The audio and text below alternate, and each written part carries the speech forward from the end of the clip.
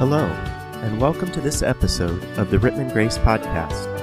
We hope that it will encourage you as you seek to follow God and grow in your faith.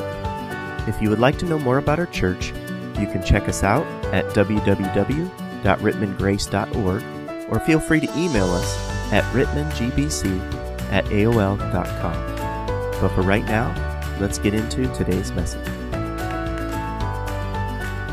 Well, good morning, Rittman Grace, Brother Church. How are you folks doing today? It's great to be here with you. My name's Clark. I'm the pastor here. If we've never met, love to meet you, and I'd love to meet your family, so stick around afterwards. Love to connect with you. Hope you guys are going to stay warm today as well. We're going to get some snow later, so that's always fun. I was talking to somebody earlier. We're getting a little bit spoiled here in Northeast Ohio. I was having some sweatshirt hoodie weather this past couple weeks, so I guess we're bound to have some snow eventually. Well, we're in a sermon series called DNA that we started last week. We're looking at our 8 biblical values that we want to be as a church. We want our church to be defined by these values. So if you're newer, watch it online or here in person, it's a good time to see what our church is all about. We said we want to be known for these 8 biblical core values. We're not creating these values that we're looking at. We're not making these things up. This is what God desires His church and His bride to be known for. If you were here with us last week, we looked at the Bible and why we value its authority and our need to pattern our lives after that. So today what we are going to be doing is looking at the next value, which is prayer. Prayer. And in our list of values, this is how we have crafted that statement regarding prayer. We said that we are people of prayer. We pray both privately and corporately. We believe prayer ought to be a first response rather than a last resort. We believe that prayer does not just fuel the ministry, prayer is the ministry. There's a lot of things we could say about that. We want to be a church that prays passionately and fervently and unified in prayer. We want to be a church that believes that God can move mountains. We want to be the kind of church that believes that God can make a way when it seems like there is no way. So let's just dive in today. If you have a Bible, I want to invite you to turn with me to the book of Acts, chapter 12. We're going to be looking at, kind of get a window into the early church this morning. So if you have a Bible, I want to invite you to go to Acts chapter 12. And as you're turning there, let me just give you kind of the background and the context of what we're going to be looking at. Luke is the author here. He's writing about the good news of God's salvation through Christ, through both Jew and Gentile, Gentile meaning non-Jew. We see in Acts that the Holy Spirit comes. Jesus talks about this in Acts chapter 1. In Acts chapter 2, Pentecost, the Holy Spirit comes and dwells in every believer, empowering them to do ministry. We see that the church is born in Acts, and the gospel is spreading rapidly in Jerusalem, Judea, Samaria, and to the ends of the earth. And then up until Acts chapter 12, the church has been on a hot streak. Thousands of people are joining the church. It seems daily or weekly there's conversion after conversion. And then we get to our chapter today, Acts chapter 12, where we see opposition, persecution raises its hand against the church. And today what we're going to see is that King Herod is seeking to win the favor with the Jewish people. So in order to do that, he begins to persecute the church pretty heavily. And today, we're going to see how the church responds to that. The church responds by passionately praying for those who are imprisoned and for the church to stand. So let's dive into chapter 12, verse 1. I'll have it up on the screen for you after we kind of walk through it together, and I'm going to explain it, but I'm just going to read it all, and then we'll circle back and look at it together. So Acts chapter 12, hopefully you're there by now. In verse 1, it says this: "It was about this time that King Herod arrested some who belonged to the church, intending to persecute them. He had James, the brother of John, put to death with the sword. When he saw that this met with approval among the Jews, he proceeded to seize Peter also. This happened during the festival of the unleavened bread. After arresting him, he put him in prison, handing him over to be guarded by the 4 squads of 4 soldiers each. Herod intended to bring him out for public trial after the Passover. So Peter was kept in prison, but the church was earnestly praying to God for him. The night before Herod was to bring him to trial, Peter was sleeping between 2 soldiers, bound with 2 chains. Sentries stood guard at the entrance. Suddenly an angel of the Lord appeared, and a light shone in the cell. He struck Peter on the side, woke him up. "Quick, get up," he said, and the chains fell off Peter's wrists. Then the angel said to him, "Put on your clothes and sandals," and Peter did so. "Wrap your cloak around you and follow me," the angel told him. Peter followed him out of the prison, but he had no idea what the angel was doing was really happening. He thought he was seeing a vision. They passed the 1st and 2nd guards, came to the iron gate leading to the city. It opened for them by itself, and they went through it. When they had walked the length of one street, suddenly the angel left him. Then Peter came to himself and said, "Now I know without a doubt that the Lord has sent his angel and rescued me from Herod's clutches and from everything the Jewish people were hoping would happen." When this had dawned on him, he went to the house of Mary, the mother of John, also called Mark, where many people had gathered and were praying. Peter knocked at the outer entrance, and a servant named Rhoda came to answer the door. When she recognized Peter's voice, she was so overjoyed, she ran back without opening it and exclaimed, "Peter is at the door." "You're out of your mind," they told her. When she kept insisting that it was so, they said it must be his angel. But Peter kept on knocking, and when they opened the door and saw him, they were astonished. Peter motioned with his hand for them to be quiet and described how the Lord had brought him out of prison. "Tell James and the other brothers and sisters about this," he said, and then he left for another place. So let's talk about this a little bit. I want to circle all the way back to verse 1, which notice what it says. It was about this time that King Herod arrested some who belonged to the church, intending to persecute them. So this is Herod Agrippa the First that it's mentioning here. Herod Agrippa the First, he was born in 10 BC. He was the grandson of Herod the Great, which, if you read the Christmas story, you see Herod the Great there. If you're a Bible person, you know all about Herod the Great. He was the one that ruled during the time of Jesus' birth. You can read about that in Matthew chapter 2. He was the one who did a decree that all new males be slaughtered in order to get rid of this new king that he had heard about. So Herod Agrippa was actually the grandson of Herod the Great. And now what we see here today, what we just read in this narrative, is that now it's King Agrippa's turn to persecute the church and followers of Jesus. But what's ironic is that if you study Herod Agrippa, what you see is that he doesn't really care about the Christians. He's not really known to be anti-Christian or anti-church in the purest sense, at least. If you study history, what you discover is that he's really pro-Herod. He's pro-himself. He's pro-politics. And he knew that the Jews hated the Christians, and he wanted to win favor from the Jews. So what did he do? He persecuted those who follow Christ, the Christians. And why did the Jews hate the Christians so much? It was because Jesus claimed that he was the Messiah, the Son of God. And the Christians were not afraid to proclaim that the Jews were the ones that killed Jesus. So they're saying that even though the Jews killed Jesus, that didn't stop Jesus because he rose from the dead. He's alive today. And the Jews hated this message because many people were turning away from Judaism to become followers of Jesus. And we see that as the church is born, not only did they kill Christ through God's sovereignty, but in the book of Acts, the Jews keep persecuting Christians in the church.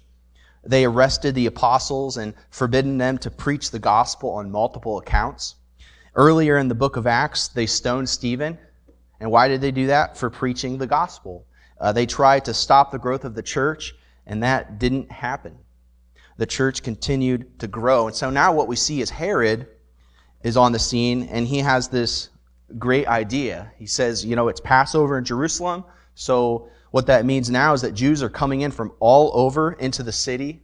The city is filled with Jewish people, and he has this great idea. Like, if I persecute the Christians, then the Jews are just going to love me. I'm going to win their favor, and I'm going to be strengthened politically. And that's exactly what we see here. Notice in verse 2, it says that he had James, the brother of John, put to death with the sword. James was one of the 12 disciples of Jesus. He was one of the inner three that Jesus spent the most time with. Jesus loved James, but what does Herod do? He kills him. He beheads him. He kills him with the sword. And if you study history, that kind of death was signified for someone leading people after a false god. So James is accused of leading people after a false god, and Herod beheads him. He kills him. And this is significant in the book of Acts chapter 12 because James wasn't the first Christian to be martyred, but he was the first of the disciples to be killed for his faith. And so here you picture what this must have done for the early church. It shattered this illusion that the 12 disciples had this special divine protection.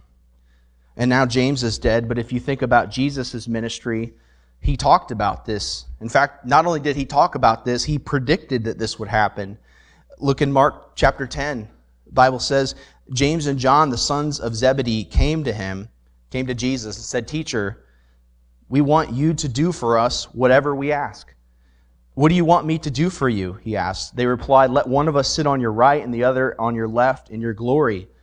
"You don't know what you are asking," Jesus said. "Can you drink the cup I drink or be baptized with the baptism that I am baptized with?" "We can," they answered.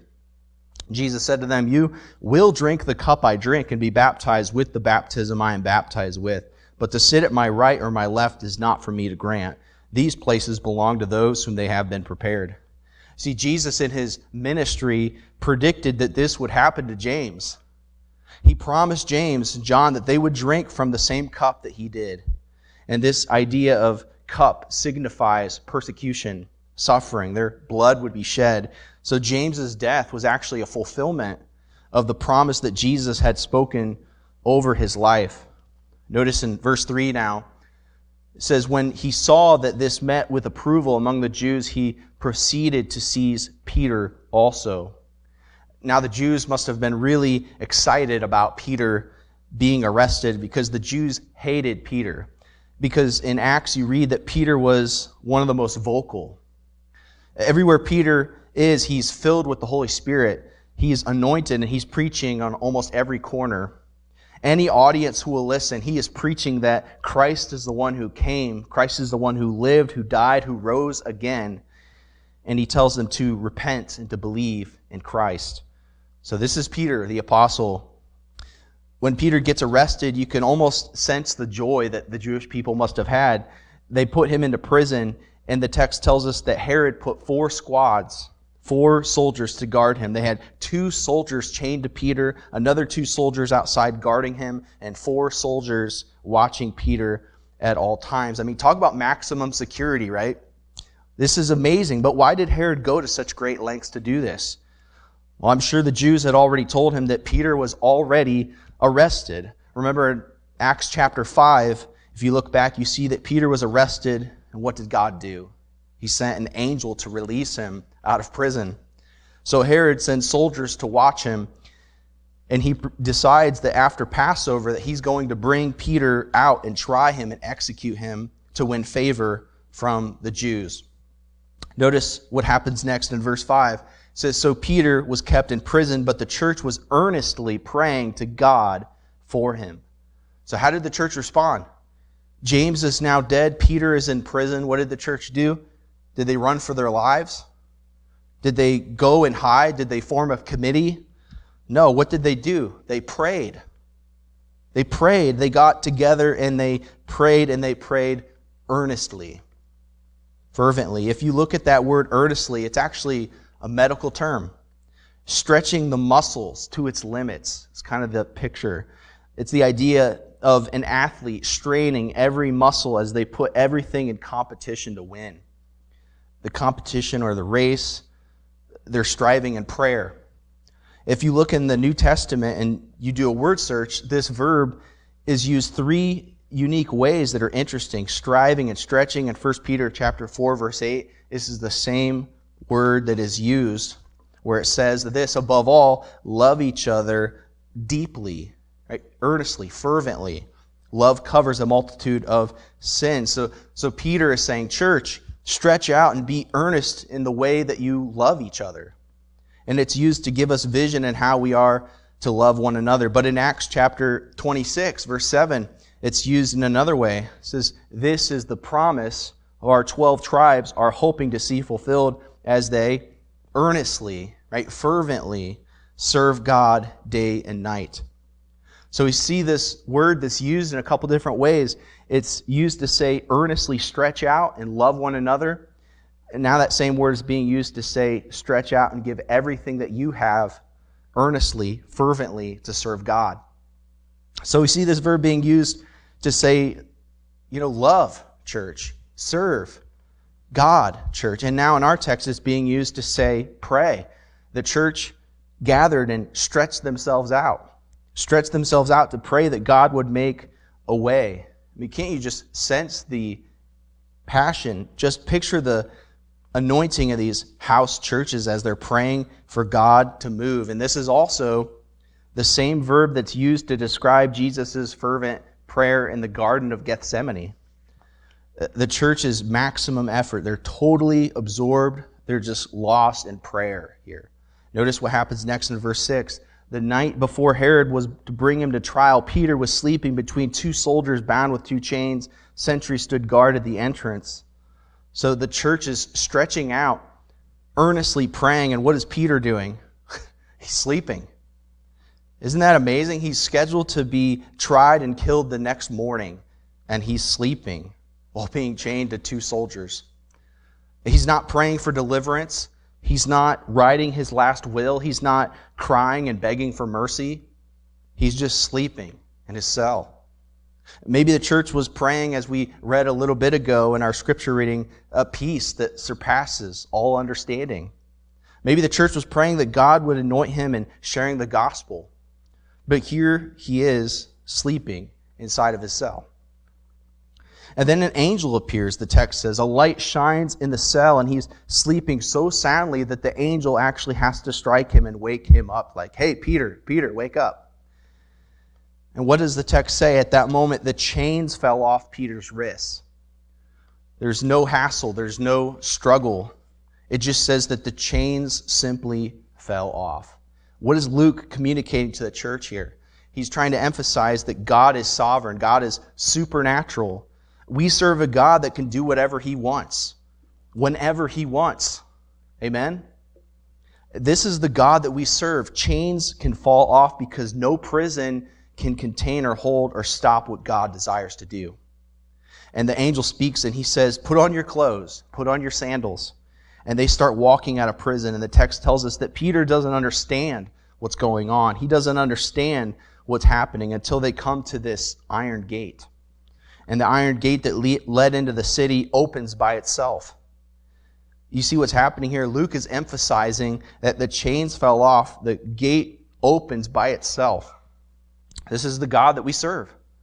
They literally walk out into the streets and Peter is freed. And at that moment, what happens? The angel appears or disappears and Peter came to himself. What does that mean? It means that he began to see clearly and understand the situation. That God once again delivered him. That God made a way where there was no way. God rescued him. Look at verse 12. When this had dawned on him, he went to the house of Mary, the mother of John, also called Mark, where many people had gathered, were praying. I mean, isn't that kind of ironic, his first reaction? Peter doesn't just say, like, wow, I'm free. I'm a free man. I'm going to run and flee from Jerusalem. No, what is his response? He wants to find the church and go where they are praying. To let them know what happened, that God answered their prayers. So he goes to the house with Mary and the mother of John Mark, where many people, by the way, believe that Mary was wealthy because she had a large house in Jerusalem where many people gathered. And many scholars will actually argue that it was Mary's house where the Last Supper was held. It was in Mary's home where they were waiting for the Holy Spirit to come, where there would be a lot of people gathered there as well. Okay, so watch what happens in verse 13 and 14. It says that Peter is like knocking on the outer entrance, and a servant named Rhoda came to answer the door. When she recognized Peter's voice, she was so overjoyed that she ran back without opening it and exclaimed, "Peter is at the door." So I just imagine Rhoda, which is a really great name. We're not going to name our baby girl Rhoda, but maybe you will. Just imagine Rhoda not letting Peter in, but instead going into the room saying, "Guys, God heard our prayer. Peter is outside right now." And how does the church respond? Look at verse 15. "You are out of your mind," they told her. When she kept insisting that it was so, they said, "It must be his angel." So just picture Peter outside now. He's banging, knocking on the door, trying to convince the church to let him in, because God has answered their prayer. And then they went and they saw Peter. And how did they respond? The text says that they were astonished. They were amazed. God did it again. God answered their prayer and rescued Peter in such a remarkable way, supernaturally, in a way where they were all shocked. They were astonished. And the story closes with the cruelty of Herod and eventually God striking Herod dead. And the church continued to grow and multiply. I mean, what a powerful narrative that is that we just read here today. Did you know what the Bible says in Hebrews 11? It says it declares that God is the same yesterday, today, and forever. Do you believe that? We serve the same God who allowed chains to fall off and gates to open and rescue Peter. We serve that same God today. And as we look at this story, I think there's three things that God is teaching us. And if you're taking notes, you can write this down. But the first one is this: the church prayed fervently. The church prayed fervently. There was this crisis that was going on. Peter is going to die. James is dead. And what was the church's first response? They prayed. They stretched out. They were unrelenting, unyielding. And these rooms were filled with God's presence, and they're praying for God to make a way. I mean, imagine just the faith and the trust. And this is God's desire for us, His bride, today, here at Rittman, just like it was back then. That we would be a church that prays fervently, believing God to do the impossible. And here they are, and they're praying fervently. And we know that this was part of the early church because in Acts chapter 2, there's this great mission statement for the church where it says they devoted themselves to the apostles' teaching, to fellowship, to the breaking of bread, and to what? To prayer. This was their first response. They didn't allow the doctrine of God's sovereignty to stop them. They believed in God's sovereignty. They believed in God's grace. And yet that didn't allow that doctrine to stop them from fervently, passionately, earnestly praying. The church didn't gather and say, well, God is in control. And you know, James has already died and God's going to have His way with Peter. We should just trust God. They weren't sleeping at their homes peacefully. They were praying passionately, fervently, earnestly praying. God's desire is for us to be a church that prays fervently. They didn't go to Herod's place and try to plead for Peter's release. They didn't fight spiritual battles politically. They didn't complain to one another, turn on each other. They didn't flee Jerusalem to protect their own lives. James is dead. Peter is about to be dead. And you would think the church would just flee and go, but they don't do that. Instead, what do? They come together to do what? To pray fervently. That God would make a way. And what did God do? He responded. God is sovereign, but you know what? Prayer changes things. And we're called to pray fervently, believing that prayer works and that God can change things. All throughout Scripture, the Old Testament and the New Testament, we have God sharing to us that prayer works. In the Old Testament, King David is running for his life. Talk about fervent prayer. He was outnumbered. He's a dead man walking, and yet he is crying out in the Psalms, God, help me. God, save me. God, make a way. And guess what? God responded. In the book of Isaiah, chapter 38, you could read this on your own time. Hezekiah becomes mortally ill, and Isaiah comes to him. And you know what Isaiah tells King Hezekiah? He says, you're going to die. God's going to take your life. And how does Hezekiah respond? He faces the wall and he cries out and he weeps. Talk about a fervent prayer. I mean, he's a dead man, and yet he cries out to God, and what does God do? He sends Isaiah back and he tells Hezekiah that the Lord has heard his prayer and he's going to extend his life. And then in the New Testament, it's all over the place. James chapter 5 says, "Therefore confess your sins to each other, pray for each other so that you may be healed. The prayer of a righteous person is powerful and effective." He goes on, and James says Elijah was a human being even as we are. He prayed earnestly that it would not rain, and it did not rain on the land for 3.5 years. And again he prayed, and the heavens gave rain, and the earth produced its crops. See, James says that the prayer of a righteous person, which, by the way, who is righteous? If you've trusted in Jesus Christ, then you are, because you're in Christ. James is saying that your prayer is effective and that we're to believe that. And then he says in Elijah, talk about fervent prayer. He's praying that it would not rain, and then he's praying that it would rain, and God moves. So just be encouraged this morning. Be encouraged. Pray fervently because God hears, and He responds, and God moves. And He desires that His church could pray fervently, believing that God could do anything that He wants and that He can. And not only did the church pray fervently, but we also see in this text today that the church prayed with unity. The church prayed with unity. Many were gathered, we see. They were united. They were not alone. They were in their houses. They were not in their houses praying to themselves. They were gathered and they were praying, and they were praying united. They were praying as one body. If you just think about that, any differences that they might have had that separated them from one another, those differences were gone, and they were coming together to pray for Peter and the church. And they prayed as one body. They prayed for one purpose, for God to make a way for the church to be strengthened.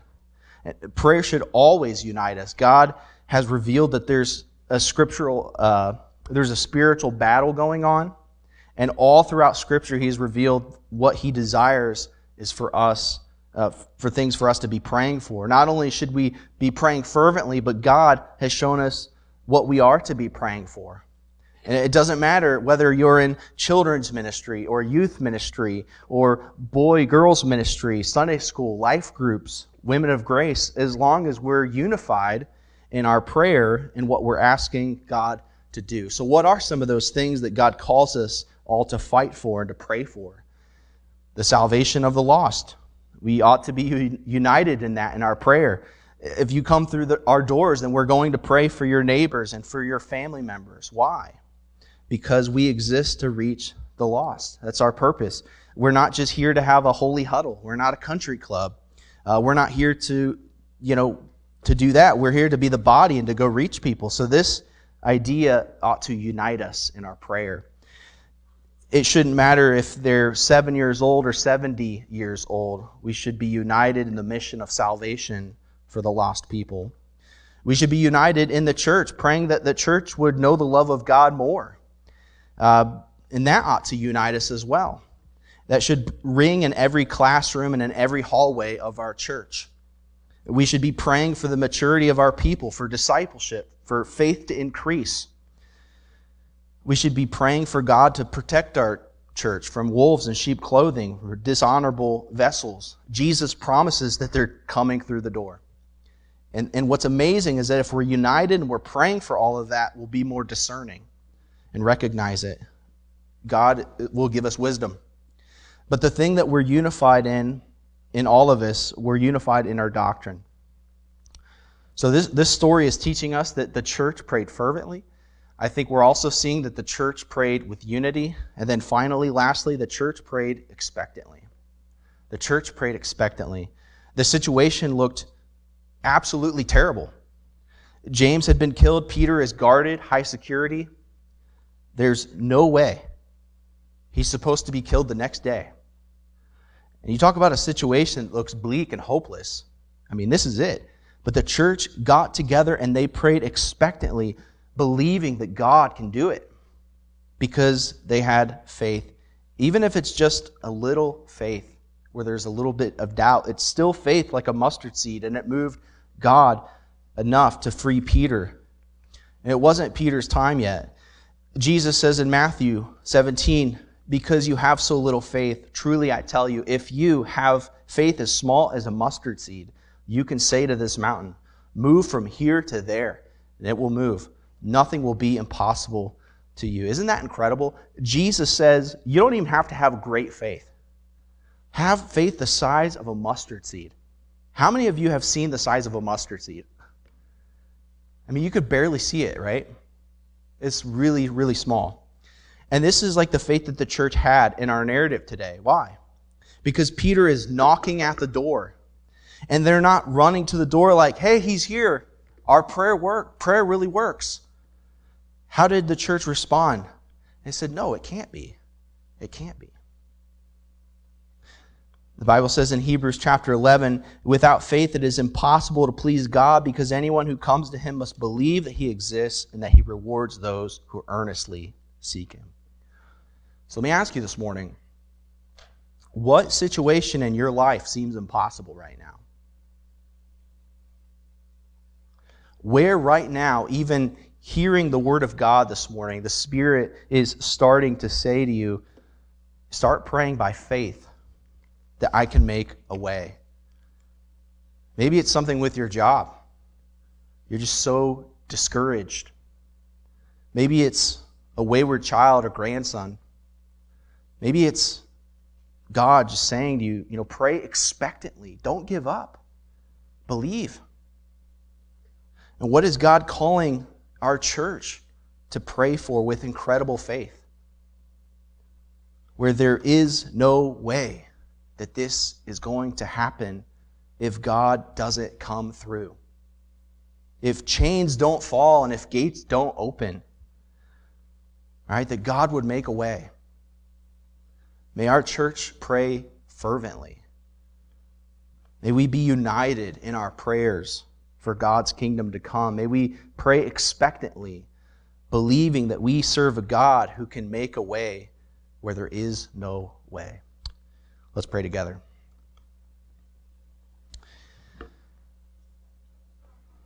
Well, Jesus, we just come to you this morning and we just praise you. We praise you that we live in a country where we can come and rally together around this gospel message. And we can sing worship songs and we can study and learn, preach the Bible. We thank you that we have that message. We praise you that you conquered Satan, sin, death. Like your word says, "O death, where is your victory? O death, where is your sting?" Your resurrection has stamped paid in full all across human history. And we get to communicate to you. You haven't left us alone as orphans. Your word tells us that you've sent your Holy Spirit to indwell us, those of us who have come to know you through faith and through repentance. Lord, forgive us for not tapping into prayer more often, God. I know for me, Lord, I just feel so convicted that prayer is oftentimes not a first response. It's a last resort. It's like a Hail Mary at the end of a football game. Lord, forgive us for not coming to you and humbling ourselves and even getting on our knees sometimes and just praying and crying out to you that you would make a way where there is no way. Lord, thank you that you've given us this form of communication to you. Lord, help us to be a church that makes prayer a first response, not a last resort. Lord, help us to pray fervently, to pray earnestly, to pray passionately to you. Help us to be a church that prays where we are united. Lord, help us to be a church that is always, consistently going after praying to you, God, on a daily basis. God, help us with this. It's not easy, but we know that this is what you've called us to do, God. So help us to be that kind of church. We pray all these things in your precious name, Jesus. Amen. Thanks again for listening to this episode of the Rittman Grace Podcast. If you have questions or would like to know more about our church, please visit www.rittmangrace.org or email us at rittmangbc@aol.com.